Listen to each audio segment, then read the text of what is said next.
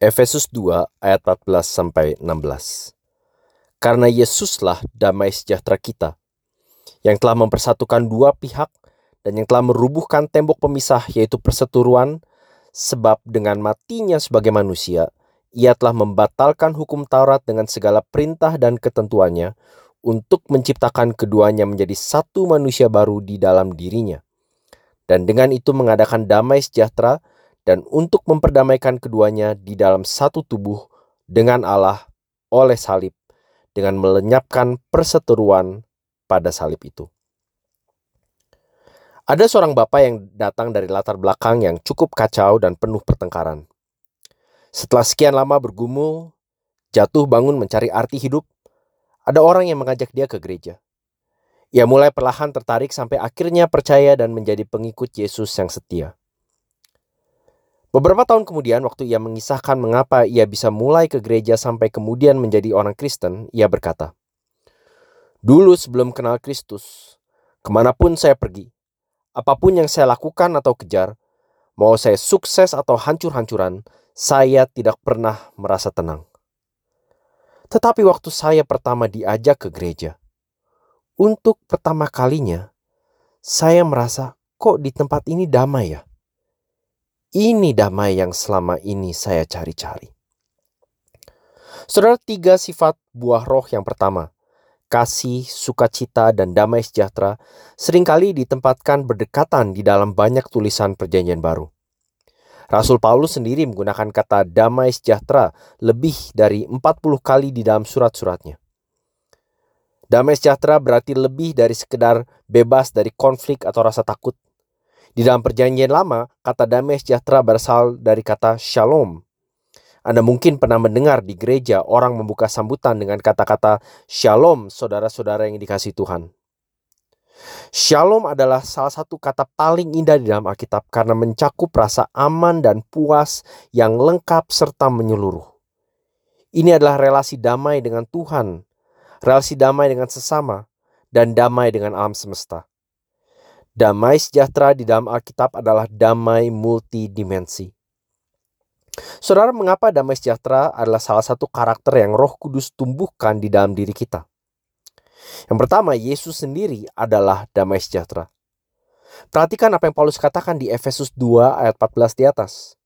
Bukan saja Allah yang menginisiasi damai sejahtera, bukan saja Allah yang menjanjikan damai sejahtera, bukan saja Allah yang memberikan damai sejahtera, tetapi Allah sendirilah di dalam Yesus Kristus menjadi damai sejahtera kita. Our peace is a person. Damai sejahtera kita hadir dalam sebuah pribadi. Dengan kata lain, selama Yesus Kristus adalah anak Allah yang telah mati, bangkit, dan sekarang berkuasa, selama itu jugalah kualitas damai sejahtera kita tidak akan pudar. Selama itu jugalah damai multidimensi itu akan menjadi milik kita. Yesus sendiri adalah jaminan bahwa antara kita dengan Allah tidak ada lagi permusuhan. Yang kedua, Allah mau kita hidup menikmati damai sejahteranya. Saudara, kenyataan bahwa kita sudah didamaikan dengan Allah saja sudah luar biasa. Tetapi sebagai Bapa surgawi kita, Ia mau kita mengalami serta menghidupi damai sejahteranya. Seolah-olah, kalau boleh saya bicara dengan segala hormat, Allah dalam tanda kutip tidak puas hanya menjamin akses masuk kita ke surganya. Ia mau kita juga mengalami hidup surgawi itu hari ini. Saudara, bukan berarti hidup kita akan selalu tenang, selalu aman, dan selalu tanpa masalah. Tetapi justru di tengah ketidaktenangan, di tengah ketakutan, kecemasan, atau bahkan masalah paling pelik sekalipun, Allah Bapa mau kita menikmati damai multidimensinya.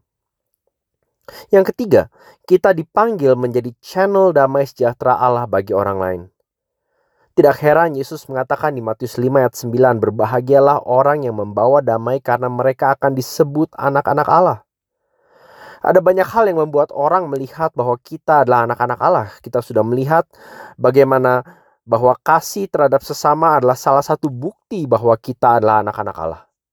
Tetapi berdekatan dengan itu adalah hidup yang bawa damai. Becoming peacemakers.